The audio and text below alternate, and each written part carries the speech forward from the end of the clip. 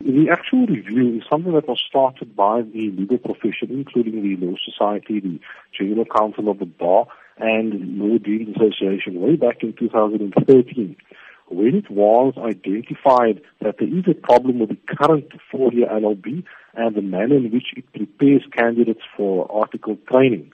We had a summit in 2013, and this current review of the various tertiary institutions arises from that. At this stage of the review, the Commission on Higher Education is saying that it is not going to include the legal profession in that review in discussing the merits of the reports and the accreditation of the various institutions, and we're saying that is wrong.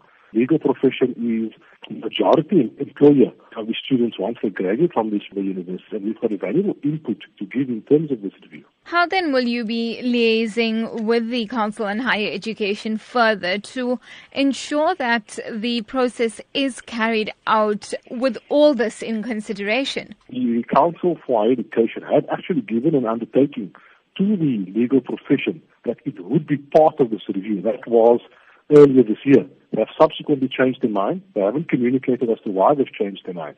The Law Society has written a letter almost a month ago to the Council on Higher Education, subsequent to them making that decision, questioning that decision, and providing detailed reasons as to why the profession should be consulted.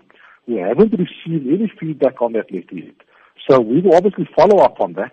There's great concern about how this review is being carried out, especially from students who have already enrolled at these four institutions, and of course parents as well.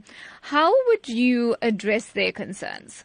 It's difficult for the Law Society to comment on this stage. What is now required of that institution to regain that accreditation?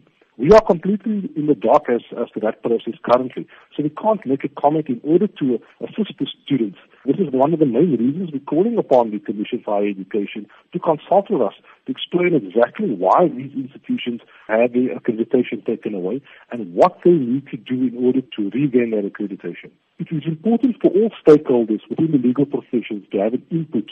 It's only accumulatively that we'll be able to agree upon a sustainable LLB degree that will be beneficial to the general populace of South Africa going forward.